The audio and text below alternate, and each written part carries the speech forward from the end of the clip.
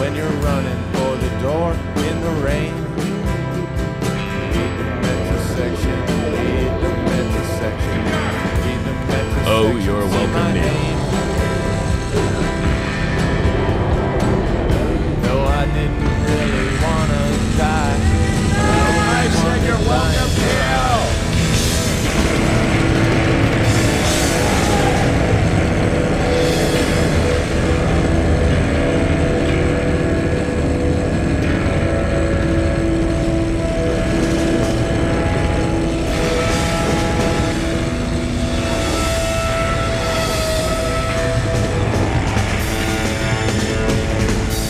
This Yes. is hell. Okie doke. Manufacturing dissent since 1996. This is hell, and on today's show, Bernie Sanders was berated for making favorable comments on 60 Minutes about Cuba's healthcare system. Interviewer Anderson Cooper immediately questioned Sanders' praise for Cuba's medical system because, well, you know, if it's Cuban, whatever it is readily dismissible by the U.S. media because it must be communist and therefore evil. Well, it turns out that Sunday, February 23rd interview was rather prescient, despite being attacked again for the same comments during the Democratic presidential candidate debate a few days later. Now, you probably don't know this because it's not being reported here in the U.S. media, despite at least 4 24/7 news channels covering the virus all day, every day. But Cuba may have a wonder drug that is addressing the worst aspects of the coronavirus. They're also sending their medical teams around the world to help combat the virus. Meanwhile, the U.S. is begging for retired healthcare workers to return to their old jobs so there will be enough to care for the vast amounts of patients that are expected in emergency rooms this week. So why was the media so dismissive of Sanders' claims about the success of Cuba's healthcare system? And why aren't they reporting on any of the good Cuban medical teams have done around the world? And if Trump keeps making all of these far too optimistic claims about cures under the logic of trying to give us hope, then why not tell us about the hope of the Cuban wonder drug that seems to be doing so much good around the world? Why aren't we using that drug yet? We'll find out all about what Cuba is doing to fight the virus and why it shouldn't surprise us that Cuban healthcare workers are becoming heroes around the world when we speak in a few minutes with lecturer in economic and social history at the University of Glasgow, economic historian Helen Yaffe, author of We Are Cuba, How Revolutionary People Have Survived in the Post-Soviet World. Since 1995, Helen has spent time living and researching in Cuba. You can follow Helen on Twitter at Helen Yaffe. That's Yaffe. I'm your bitter, blind, broke, gap-toothed radio show host, Chuck Mertz. Producing is Alex Jerry. Alex, what did you do this weekend? I'm just racked by nightmares every night about like family separation and mass death and panic and fleeing a predatory government bent on expulsion. And they all end with me remembering I have to do the show in the morning. 4 o'clock in the morning, I just wake up. It is sweating. Like, oh, I also have to do the show. I'm doing great. I wake up with weird thoughts about the radio show. Like, I'll wake up after a nap, and I'll like at 1 p.m. and on a Saturday and say, "Oh my God, I'm late for the show." It's also clearly in my thoughts. The show is clearly in my thoughts, but I don't remember any of my dreams recently. And I think it's because I've been drinking more heavily lately, although I've been cutting back just Maybe recently. I shouldn't have given you all those beers. I traded some. It worked out really well. Informal economies rebounding under this pressure. Brave enough to be streaming live, dumb enough to be goofy, stupid enough to think we could be a regular part of your weekly hangover. This is hell, and Alex has this week's hangover cure. This week's hangover cure is the Louisville Hot Brown. An article headlined, "These 10 regional foods could be the hangover cures you need," which was already given us the hangover cures of disgusting Cincinnati chili and the even more loathsome garbage plate. This week offers the Louisville Hot Brown. Sounds like a sex act. Writer, okay, we didn't need to. It does, though. Sorry. Writer Kay Lonnie reports in USA Today's 10 Best, Louisville is known for bourbon and beer. Check out the Brewgrass Trail, and if you've enjoyed too much of either, you should try the Hot Brown. This famous dish consists of Texas toast topped with sliced turkey breast, Mornay sauce, and bacon. It sounds good. This sounds good. Mornay sauce is like a bechamel in that it consists of butter, flour, and milk, but a Mornay also has cheese mixed in, often Gruyere.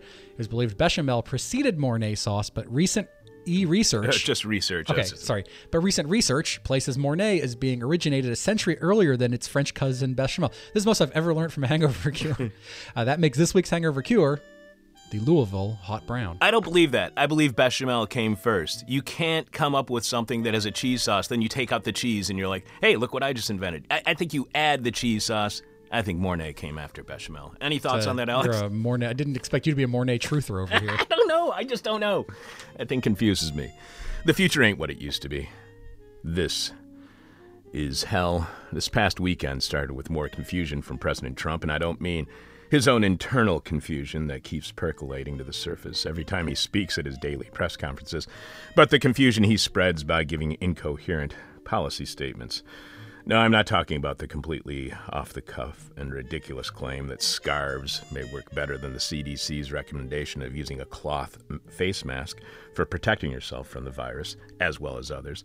There's absolutely no evidence for a scarf doing better, nor is there any record of anyone ever making the claim before Trump did, so it was likely completely made up at the time, and every time he does say, it's something I've heard, you know where he heard it. It was in his cavernous mind where it was interminably echoing only a few moments ago, now unleashed upon us as we quickly scuttle about fact-checking and disproving yet another Trump claim that has already been released into the wild and consumed by all the wild beasts who live on the edge of the forest. The confusion was over face masks and whether we should wear them or not. The CDC says we should, but the president doesn't think he will, as this is completely voluntary, despite it being a recommendation from the agency responsible for, keeping us alive and safe from things like global pandemics.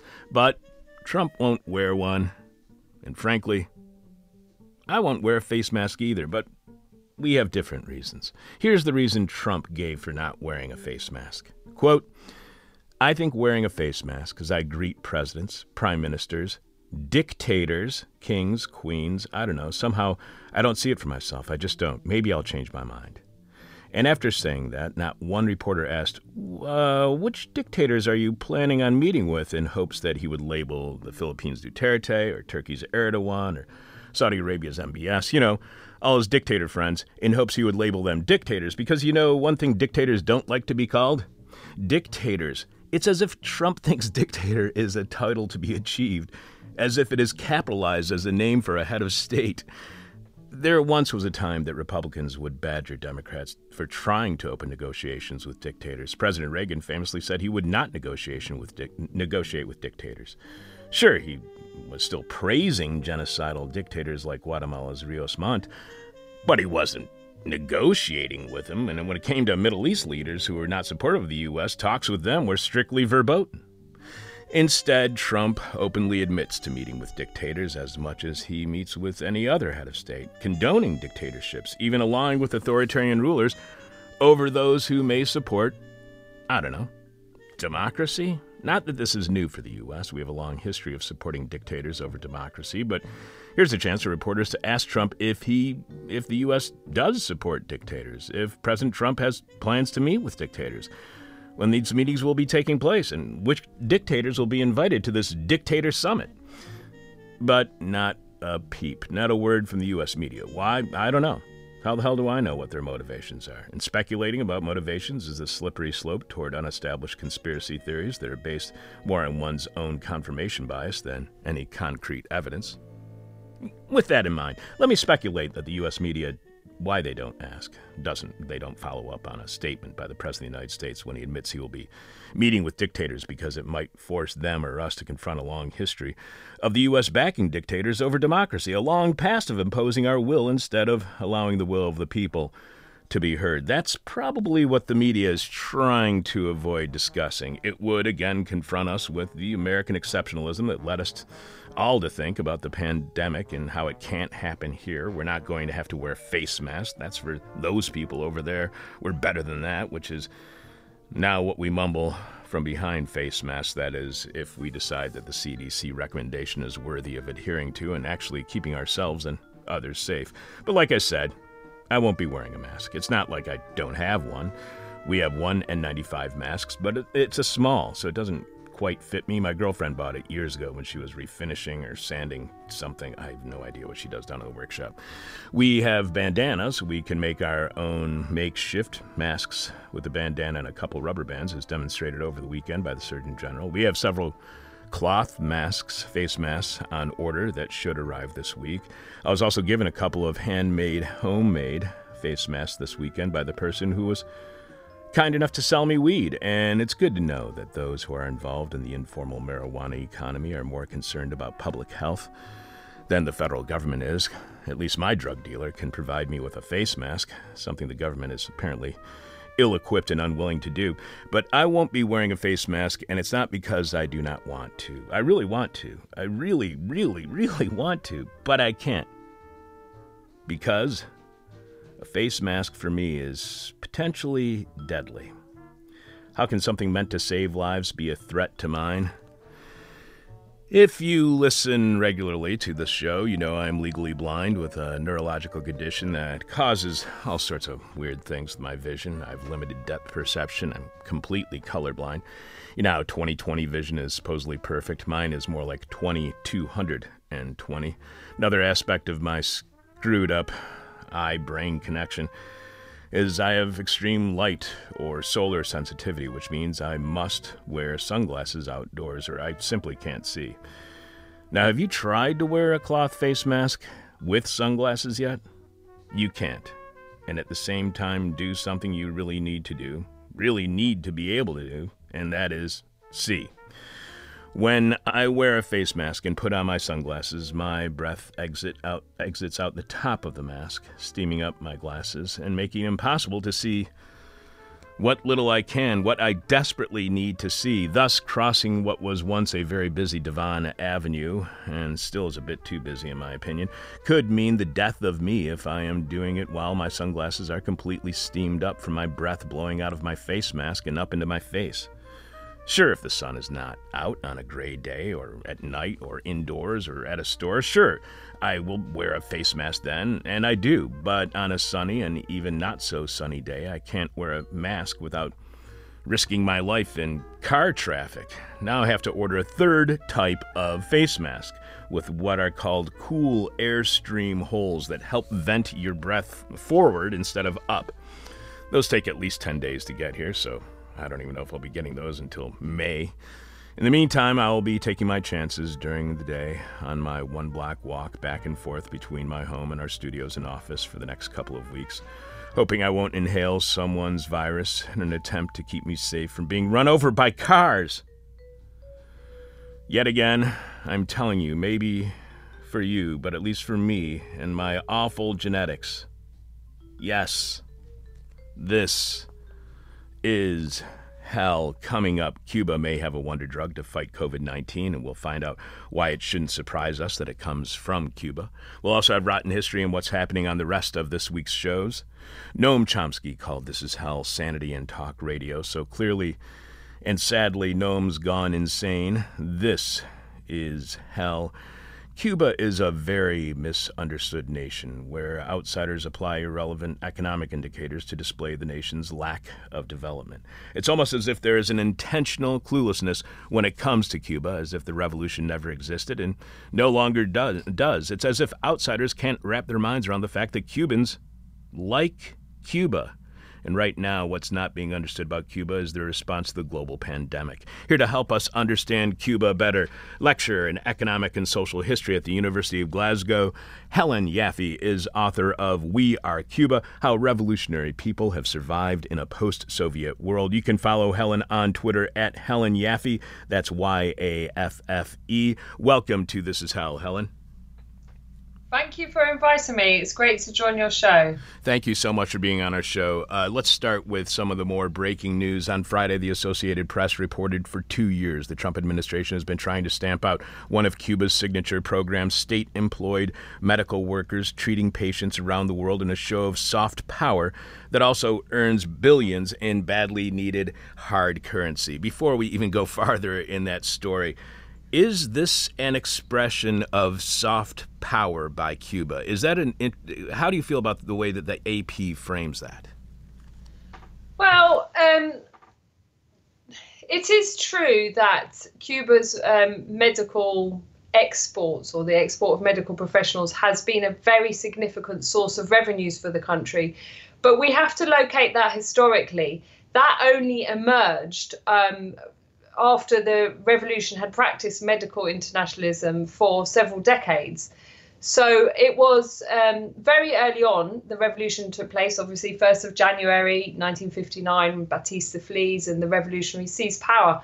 At that point, there were something like 6,000 medics or doctors in Cuba, and half of them left. They joined the exodus of some million professionals leaving the island, mainly for the United States, although not exclusively. And yet, the following year, in 1960, there was a very severe earthquake in Chile, and the Cubans sent some of their precious, very needed medics to go and to contribute to emergency medical aid there. Then in 1993, the Cubans sent a team to help the newly independent Algerian state set up a public healthcare system. Consequently, many people will know that the Cubans sent soldiers to assist national liberation struggles, particularly in Africa, but they were almost always accompanied by medical personnel who provided much needed assistance to populations who had absolutely no medical access. So this kind of pattern continued. So the form it took was either assistance in an emergency situation or in collaboration with a state helping to set up a public healthcare infrastructure. However, it was only after the relationship with Venezuela developed under President Hugo Chavez and the famous Oil for Doctors program that Cuba started to earn significant revenues from the export of medical professionals. And that was a proposal that came from the Venezuelan side.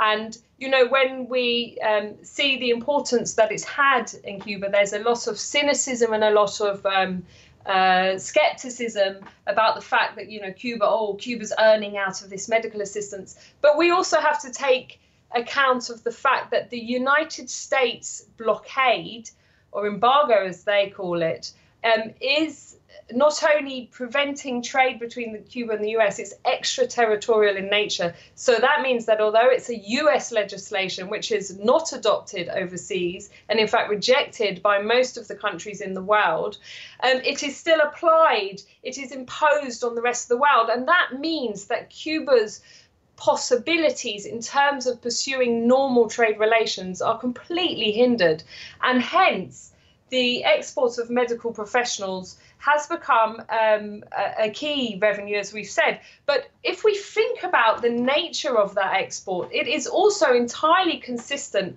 with the principles of the revolution, which have put healthcare and education at its heart. They are key principles. The idea that healthcare and education are universal, that they are free, that everyone is given access, and they are not existing in Cuba as part of a parallel system where the wealthy can opt out into private care. So essentially, the export of medical professionals has enabled Cuba to reap the benefits of its socialist investments in health and medicine, and has provided much needed revenue in the context of a US blockade which prevents normal trade with the world. So I know this is a weird way to phrase it, but is Cuba more than a medical threat to U.S. global domination than it is a military threat to U.S. global domination? I know that's a weird way to phrase it, but I hope you understand what I'm trying to say. Yeah, I mean, let's be clear. The Cubans have never been a military threat to the United States. I mean, there is no possible way that this tiny little island, which had, you know, some 6 million people at the time of the revolution, a population that's got close to doubling since then, it has not presented any sort of military threat towards the United States. The Cubans have a claim against the US. They have a document with a lot of detail provided about acts of terrorism and sabotage launched from the US or with the support of US authorities, which have claimed the life of, I can't remember the exact figure, but it's something like 3,400 Cubans over the period of the revolution. Now, the same cannot be said in the other direction. So let's be clear that Cuba has never presented a military threat. What Cuba has presented is a political and ideological threat. And there is someone called Gail Reed, who is involved with MEDIC, which is a medical cooperation between the US and Cuba. She pointed out that, healthcare globally, the private healthcare sector operates on the same principle as all, free market exchange. It's demand and supply. So in order to keep demand high, you have to, which means that the price that people will pay to access medical care will be high. You have to limit the supply. Now, what Cuba does with its immense program of graduating medics and all sorts of healthcare professionals, because it's not just doctors, is it raises the supply of medics around the world, and it undermines the free market, the capitalist market, the commodification of medical care. So, when you have the US, this incredible battle you're having in the US just to establish a basic system of public healthcare, which doesn't, cost the earth and isn't run by insurance companies that will scandal and do anything they can not to pay up and so on. This incredible battle you're having is undermined by the example of Cuba as a small Caribbean nation subject to hundreds of years of colonialism and then imperialism and then the brutal punitive US blockade, is able to provide healthcare for all. But not only that, has sent some 400,000 healthcare professionals around the world in over 160 countries. So the threat of Cuba is the example of an alternative way of organizing society and a mode of development that puts human welfare at its center. And that is both the links to your question about soft power and links to your question about the Cuban threat to the US. In your book, We Are Cuba, you write that for years students of Cuba were conditioned to believe that the revolution's trajectory could only be understood by reference to Fidel Castro's biology or psychology.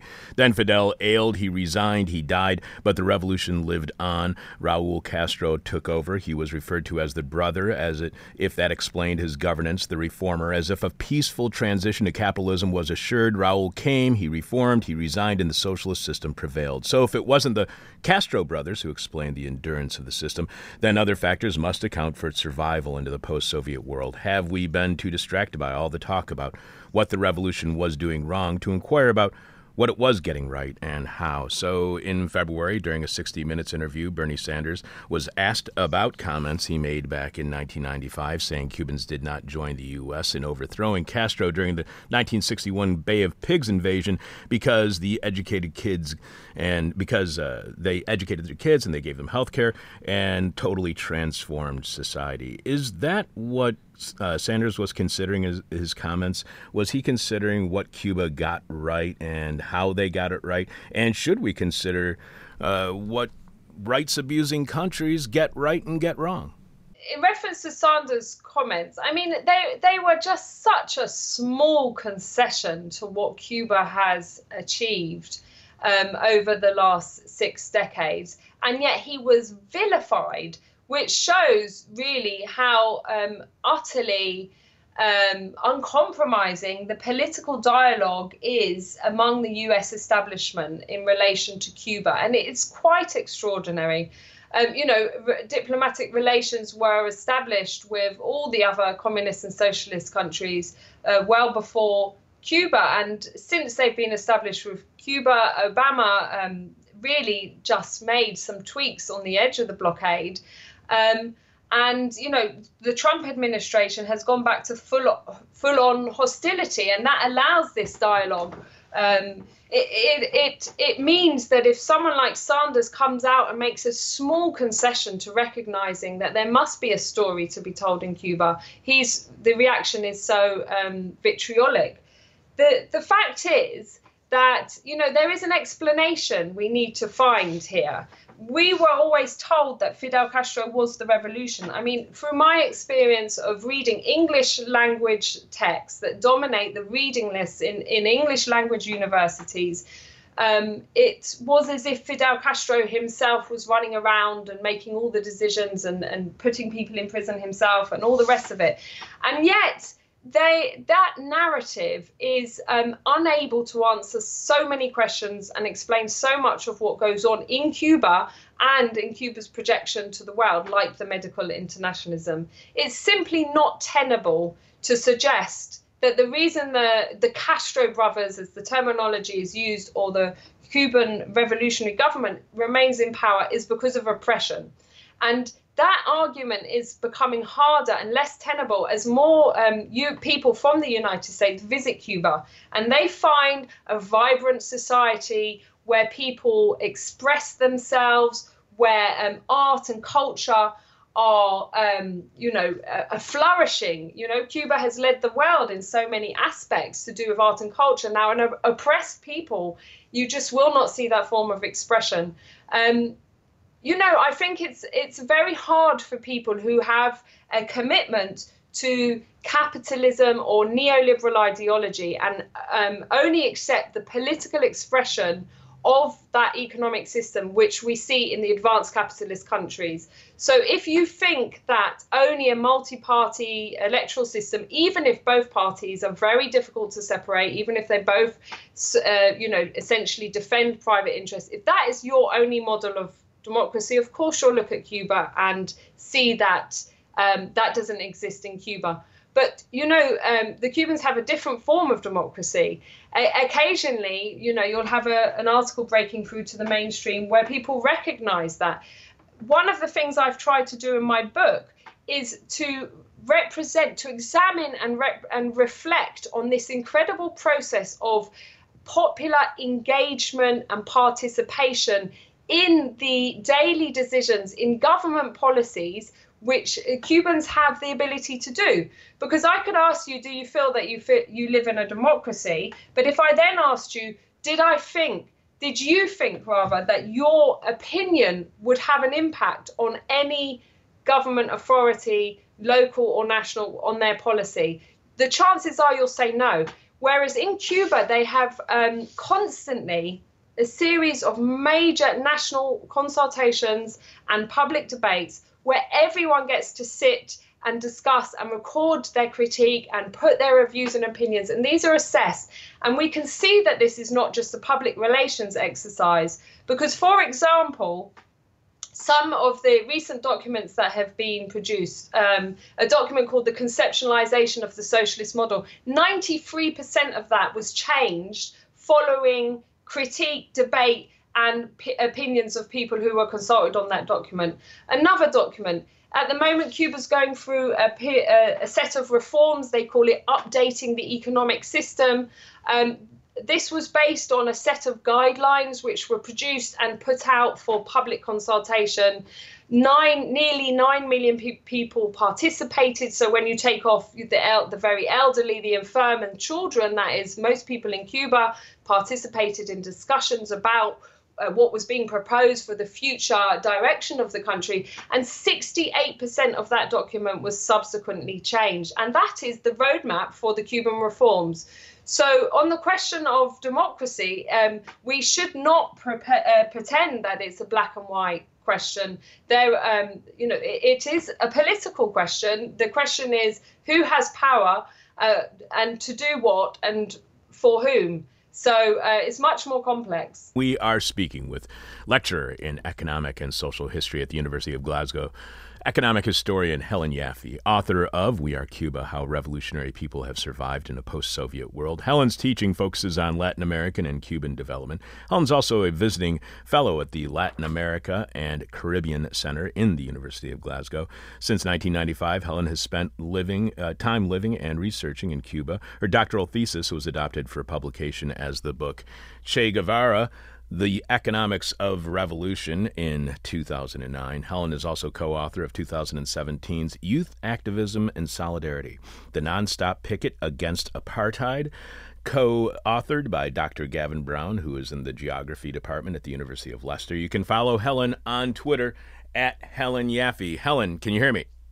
Yes, I can. I can hear you much better now. Thanks. Okay, excellent. So one of the things that you were just mentioning, and I just want to follow up on this, is that the way that the United States, or the way that outsiders judge Cuba, is based on the country's, it's through a capitalist lens, basing it on the country's GDP. And if the country's GDP isn't doing well, then those people must not be happy. They must not be getting what they need. It's certainly not judged on public and political participation, as you were saying in your kind of barometer, what metrics you were using when it comes to Cuba. So what does that say about the United States when it comes to democracy, when we judge a country's effectiveness and the way it provides services for its people through gross domestic product and not through political participation?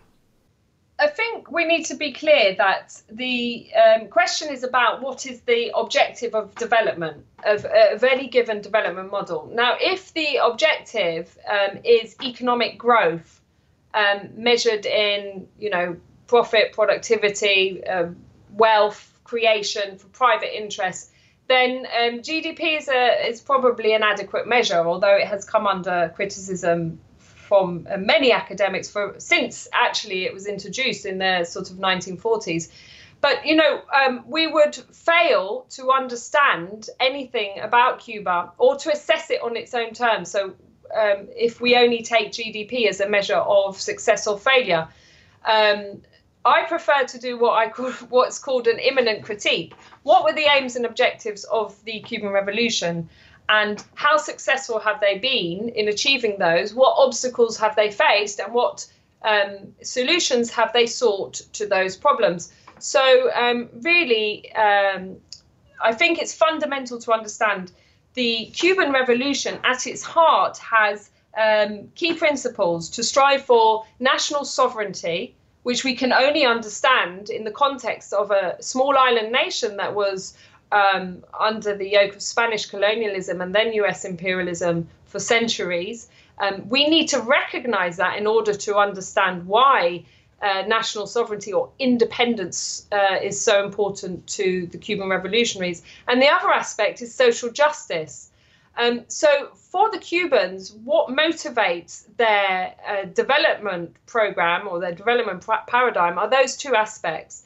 They will often take measures which seem to go contrary to improving GDP because those measures might violate social justice or national sovereignty. So, rather than just opening up to foreign investment in the sort of to pour into Cuba in the uncontrolled, rampant way that most of Latin America and Central America have done, particularly since the neoliberal period, the Cubans have controlled their natural resources. They have a long line of companies in other countries that are waiting to invest, and they are meticulously assessing every proposal to also make sure that foreign investment in Cuba is not based on cheap labor and sloppy environmental standards. So also in terms of the reform process, where they have legalized the development of small and medium-sized businesses, and they have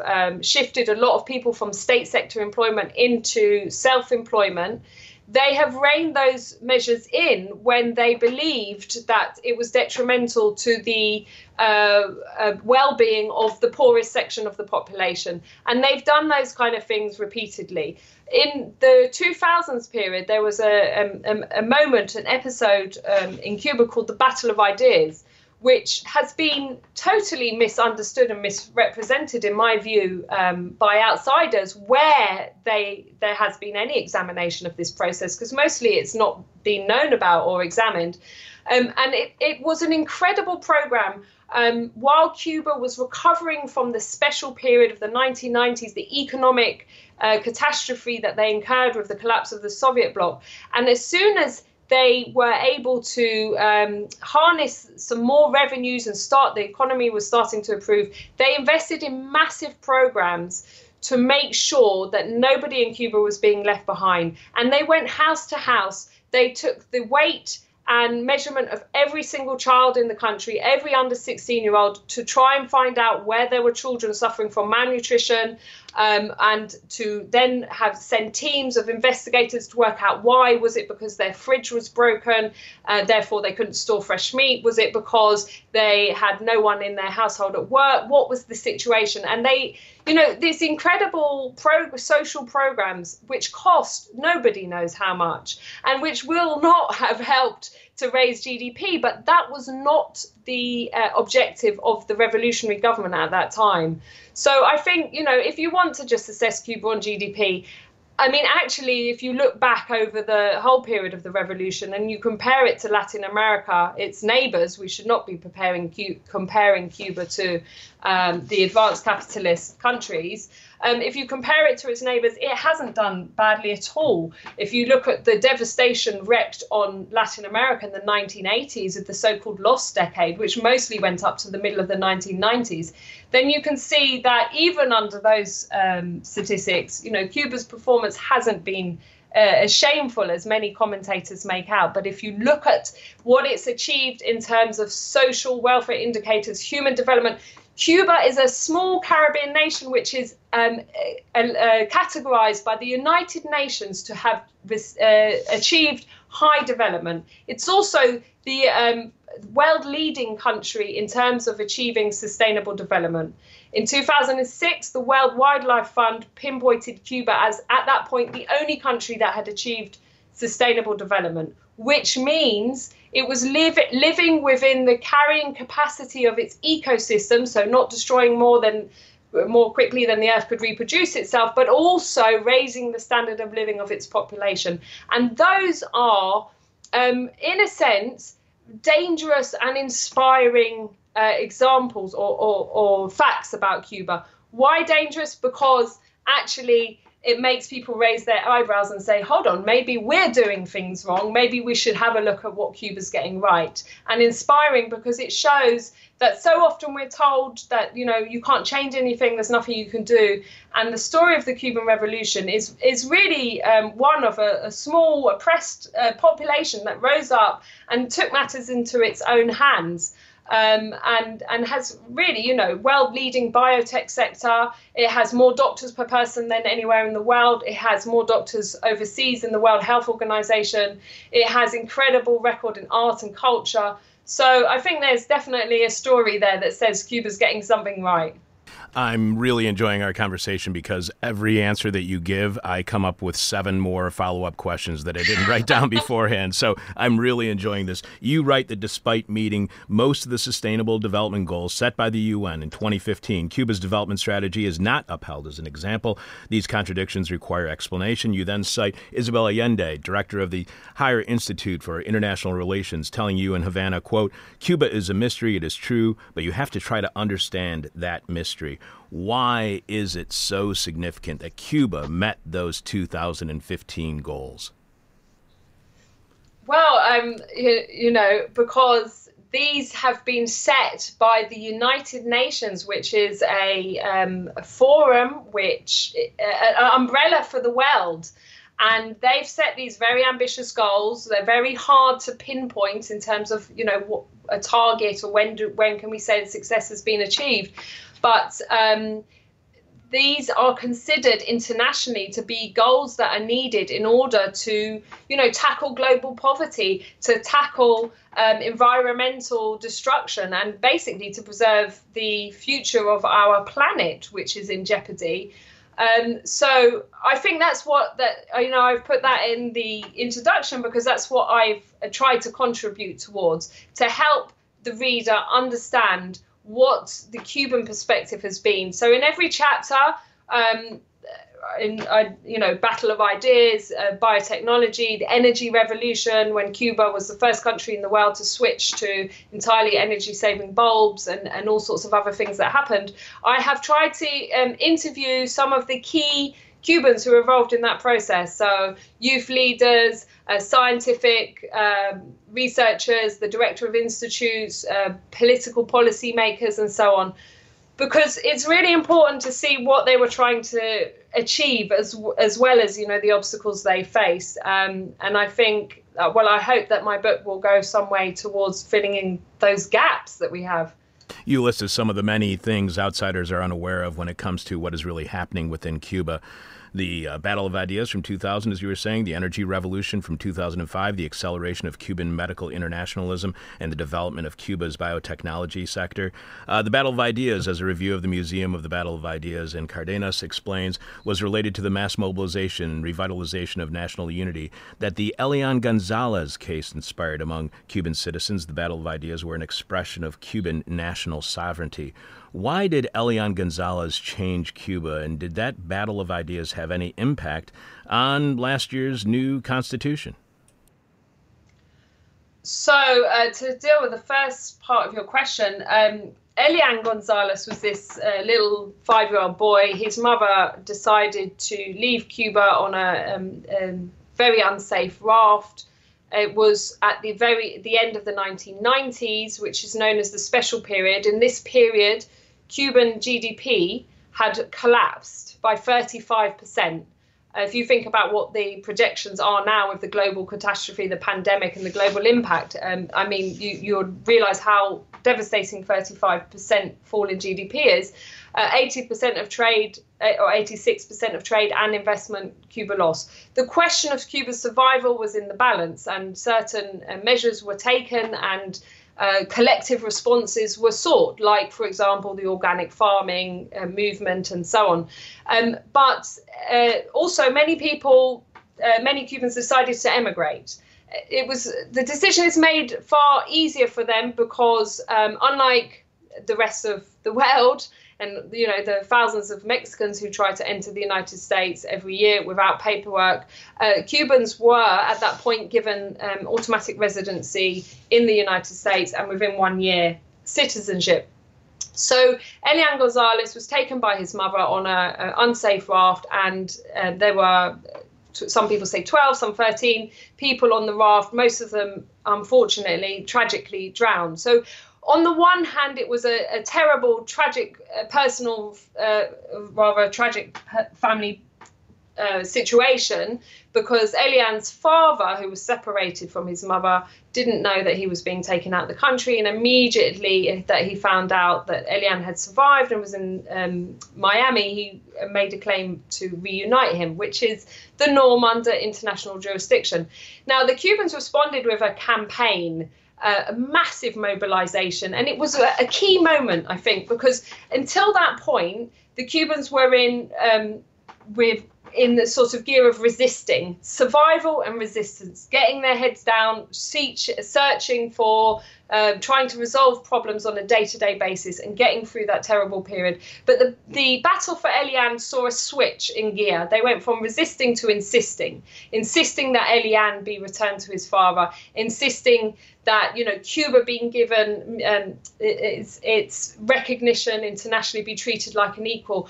And behind the scenes, while the battle to return Elian was going on in Cuba, and children were marching and sports people and everyone was out mobilizing the street, behind the scenes, Fidel Castro convened a group of young youth leaders to say, we need to examine what happened. What is the situation in our barrios and in our houses that people are prepared to risk their lives on a raft to go to the United States? And that is when the investigation started, where they went literally door to door, finding out what problems people had and trying to resolve them whenever that was possible. Then that made them look at the situation in schools. They saw that a lot of teachers had left the profession, and schools, you know, you had classrooms of 40 children, and they had, within the Battle of Ideas, a revolution, education revolution. And as a consequence of that, class sizes were reduced to 15 and 20. So I think it's 20 for primary and 15 for secondary schools, which is phenomenal. I mean, you know, even in Britain, we have primary class schools of up to 40 students. So all of these things took place under the Battle of Ideas. In relation to your question about how this might have played into the new constitution, I think the Battle of Ideas saw its moment, and it was some of the programs that were introduced were institutionalized, others had run their course and they ended. But what it did is re-emphasize the role of youth in the revolution and the ability of the revolution to constantly rejuvenate its leadership and its activism. And secondly, it sort of validated the importance of mass mobilization in Cuba and the idea that people must not be left behind, no matter how difficult the economic circumstances. We are always told these stories about how Cuba is a police state, how people are forced to follow policies almost at gunpoint. If you dissent in any way, you are thrown into prison. These are all the stories that we are told. How does the socialist revolution in Cuba include those who might otherwise want to be excluded from a socialist system? Well, the Battle of Ideas is a really good example, as I point out in the book. So in this revolution in education and the Battle of Ideas, it relied on young people who were outside work and employment. In other words, young people who were, as Fidel saw it, potentially, going to hang around, commit crime and end up in prisons. And that was actually, it was a survey that the Cubans did of the prisons and the young people in prisons, finding out what how they ended up there, what the professions of their parents were and so on. That led to some of the later Battle of Ideas programs. So that it has been one feature of the revolution to reincorporate sectors within new programs, to give them new agency. I knew people during the Battle of Ideas who had been, involved in the youth communist movement and were disaffected and had dropped out. But when I went back to Cuba during the Battle of Ideas, they said to me, no, we've got to mobilize. This is really important. In relation to your question about a police state, this is an easy stick with which to beat Cuba. And clearly there are people who are in prison for opposing the government. But one clarification I'd like to make is they are not in prison because of fought crimes. They are in prison for violating the Constitution. And this is also associated with, or very tightly linked with the fact that there is a concerted operation or campaign by the United States to create an internal opposition in order to affect regime change. Most people will know about this from the earlier period, but perhaps they don't realize that, under the Bush Jr. Regime in the United States, they started to, they had these different programs of Free Cuba program, which had a plan for removing everyone in the government and imprisoning anyone who'd ever been in the Communist Party and so on when the US would, arrive in Cuba in response to some, domestic process or something. And basically, split up the public health care and education and introduce a market-based system. So these programs, Bush ended up spending $20 million a year on regime change programs. And that is money that is approved in the US Congress and the budget. And Obama carried on with that level of investment. They see it as an investment, right? Because they're investing in undermining the Cuban Revolution. Now, given that the average wage in Cuba is, they've gone up slightly, but we always used to say $20 a month. And there's all this money sloshing around from US government agencies and through different, third-party organizations and NGOs and so on. It is, incredible that there isn't a viable internal opposition within Cuba. And I think it's testament to the level of ideological commitment and, dedication to the revolutionary government and also the idea of socialism. And secondly, it is actually incredible. There is so much liberty in Cuba. People will say, oh, no, in Cuba they have no freedom. But if you go to Cuba and you walk along the Malecon in Havana, someone will come up to you and say, oh, I hate the revolution. And they're able to do that. They're free to do that. So, there's a kind of hypocrisy there. Given that Cuba has been subject to 60 years of acts of sabotage and terrorism and attempts at regime change, we can't be surprised that there are elements of, civil liberties that are restricted. What we should be surprised of is how actually open the Cuban society is. And you mentioned market reforms. You even point those back to the post-Soviet special period when you write the economy was restructured for reinsertion into global capitalist markets without relinquishing socialism, while the planning system was restored and adapted to the new conditions. Why doesn't inclusion in the market simply undermine Cuban socialism? How much fear is there in Cuba of a capitalist market ending the socialist revolution? Well, what Cuba's managed to do is to incorporate in the international capitalist market, but without relinquishing socialism, because the state retains a monopoly on international trade, and that is absolutely fundamental. What it means is that you're not, first of all, you're not decentralizing. You're not seeing the process that you saw in the former Soviet countries, where state-owned enterprises are suddenly the private property of whoever happened to be managing them for the state, and then they can, operate on a profit-based system. So the state still controls production and distribution, very importantly, in Cuba, and when they engage with capitalist international market, the revenue goes to the state, and it's that revenue that the government uses to continue its investments in healthcare and education. I believe Cuba has among the highest statistics in the world for the proportion of GDP spent on healthcare and education. So the question of, this question is raised sometimes in relation to the Cuban medics that go abroad. And this criticism is that, the host country where the healthcare professionals go pay the Cuban government. They don't pay the Cuban medics individually. And the Cuban government keeps some 80% of that payment and pays the medics 20%. And, that is correct. But the whole idea is that the state uses that revenue to continue to, to invest in the social welfare system. None of those medics have paid anything for their own education in Cuba, and they are confident that their children will go through university education entirely free. And 96% of Cubans own their own home. If they pay rent, they're legally not allowed to pay more than 5% of their income.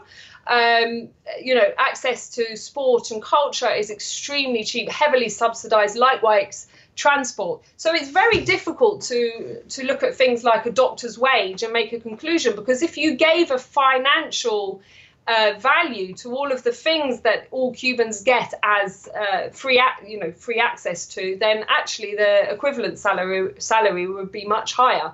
We should know, in terms of these questions, you can't eat money. What matters is not the amount of salary, it's what you can obtain with that salary and what standard of living that gives you. And you can't shoot a virus, and we've apparently spent more of our money on the military-industrial complex than on our medical infrastructure, which has gotten us in the situation that we're in right now. In that original AP story I was mentioning earlier, it reports that the coronavirus pandemic has brought a reversal of fortune for Cuban medical diplomacy, as doctors have flown off on new missions to battle COVID-19 in at least 14 countries, including Italy and the tiny Principality of Andorra on the Spanish-French border, burnishing the island's international image in the middle of a global crisis. And putting aside for a second whether that is a reversal of fortune for Cuba and not just a continuing of the fortune for Cuba, while this made the AP on Friday, this is not making the nightly news, and I didn't see any reporting of any good Cuba has been doing so far when it comes to the novel coronavirus 2019. This is not the first report. There are many more. There are even reports of a Chinese wonder drug being used in Italy, around the world. Newsweek even cites a Cuba biotech expert, Luis Herrera Martinez, saying the use of interferon alpha-2b recombinant prevents aggravation and complications in patients reaching that stage that ultimately can result in death. And that is according to a recent Yale University Press blog feature written by you, Helen Yaffe. And so How much promise does this drug show? Is the cure or a cure out there that we are not learning about here in the States because we have a news and media blockade as well as a trade blockade when it comes to Cuba? So I just need to clarify a few things. This is not a Chinese drug. This is a Cuban antiviral product. Right. And since I wrote the blog, some people have contacted me saying, oh, Wikipedia doesn't say that the Cubans, have a manufacturer for this. And there are other manufacturers. So just to be clear, the Cubans were working with interferons at the same time as biotech companies in the West. So others had developed interferon alpha 2b. What the Cubans did is carry on working with it and managed to get, as they say, 99% purity, which means it's very effective and it's low toxicity and quite safe. They have used interferon alpha 2b for hepatitis, I think it's B and C, and for shingles, for HIV and AIDS, and various other things. So when the outbreak of COVID-19 began, the Chinese National Public Health Commission instructed a Cuban-Chinese joint venture, which was already producing it, to increase production because it wanted to adopt it among this array of products it was, experimenting with in a sense, or trying to use to combat COVID-19. And this was the Cubans have been producing this in Cuba since 1986, but in 2003 they set up a joint venture in China, which was producing the same thing among many other products. And there's a whole chapter in my book about how interferons, the work that the Cubans did with interferons in 1980, was what launched their biotech industry. It was a catalyst, but they set out on that road with assistance from US medical scientists and European medical scientists. So the Cubans have never claimed to be original with that. They've also not claimed that interferon alpha 2b is a wonder drug for COVID-19, because it's way too early to prove it. What we can see is that the Chinese National Public Health Commission has put interferon now at the top of the list of recommended antiviral drugs for treating COVID-19. So it seems that it is producing good results in China and elsewhere. And now 15 countries around the world have requested Cuba to get hold of this. And the Cubans are working with the Chinese on a vaccine. But again, so is the rest of the world. And that is still work to be done.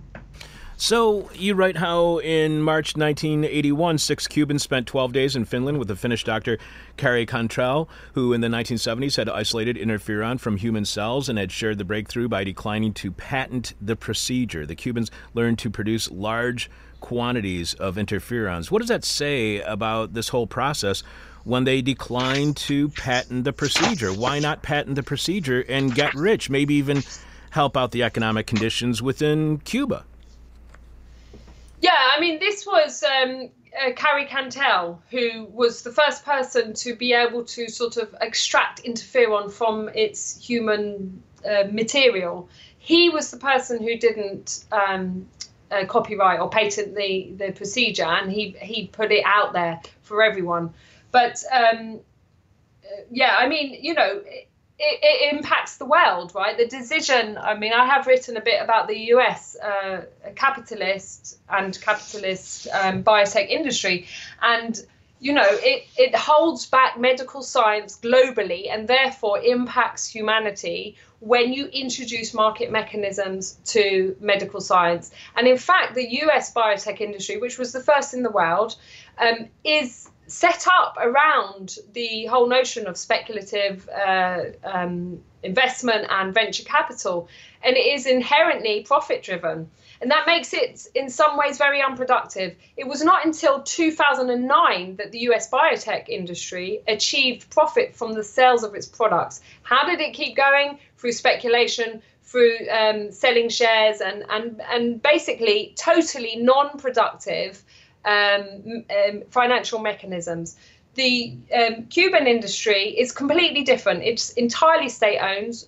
All of the revenues go back into the state.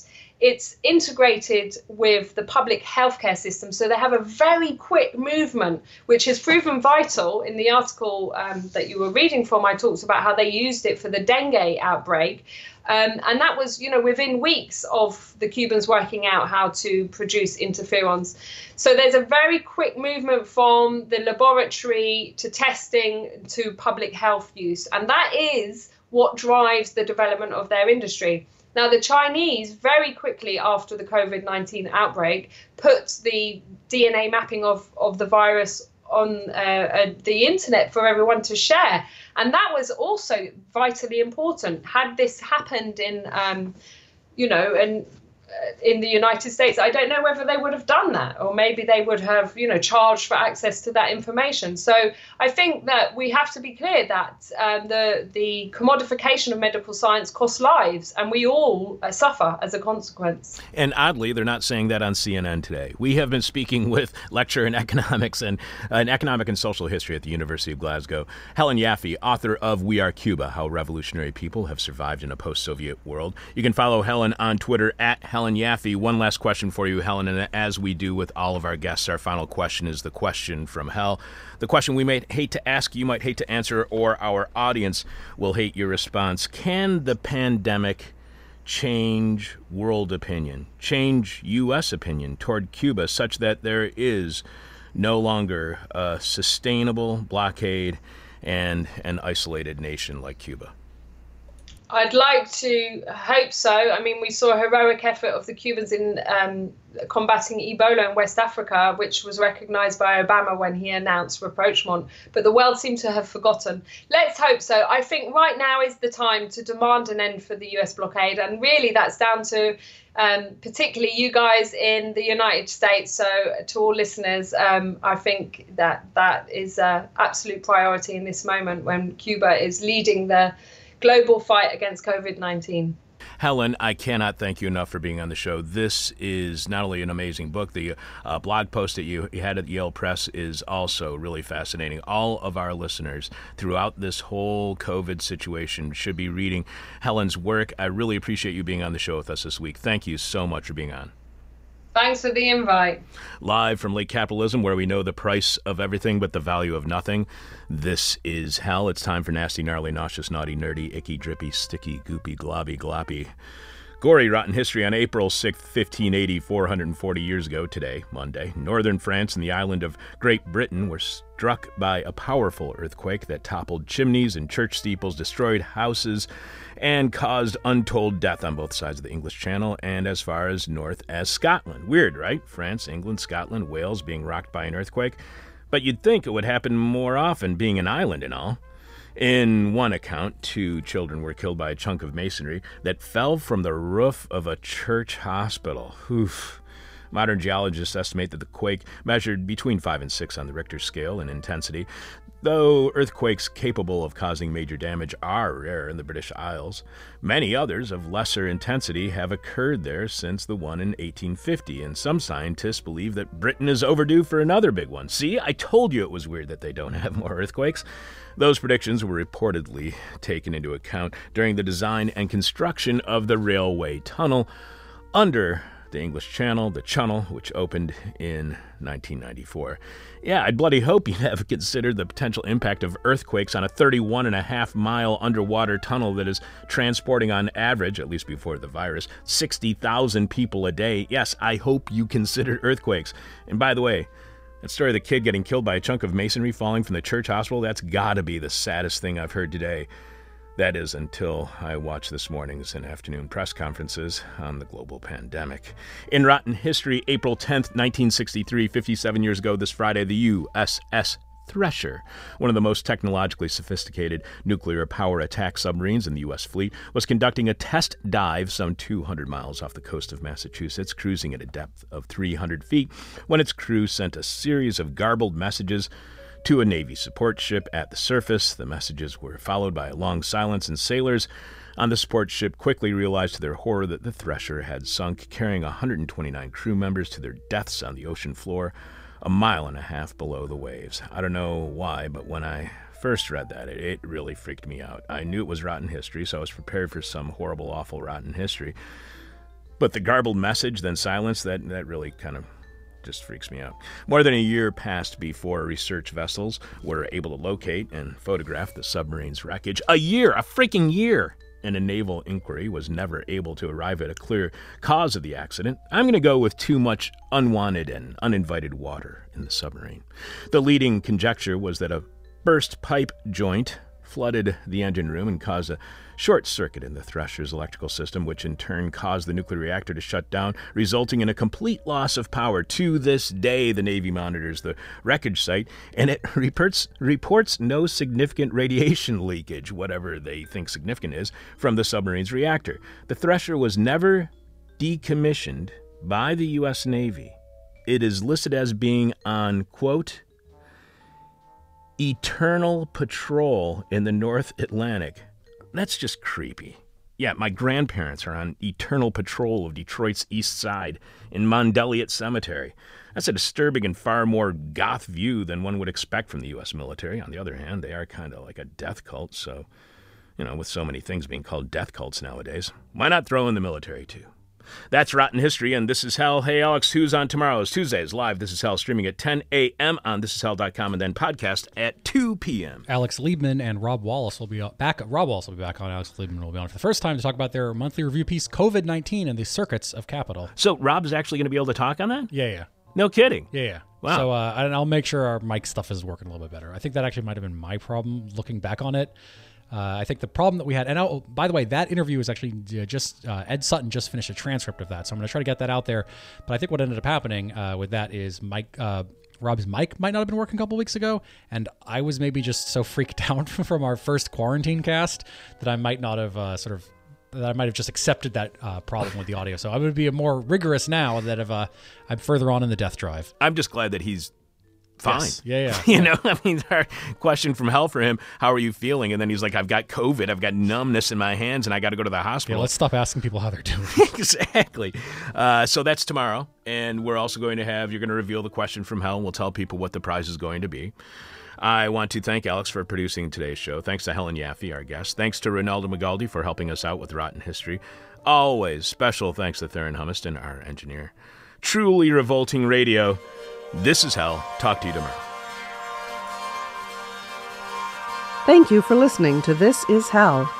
For more Interview Hell and to support the show, visit thisishell.com.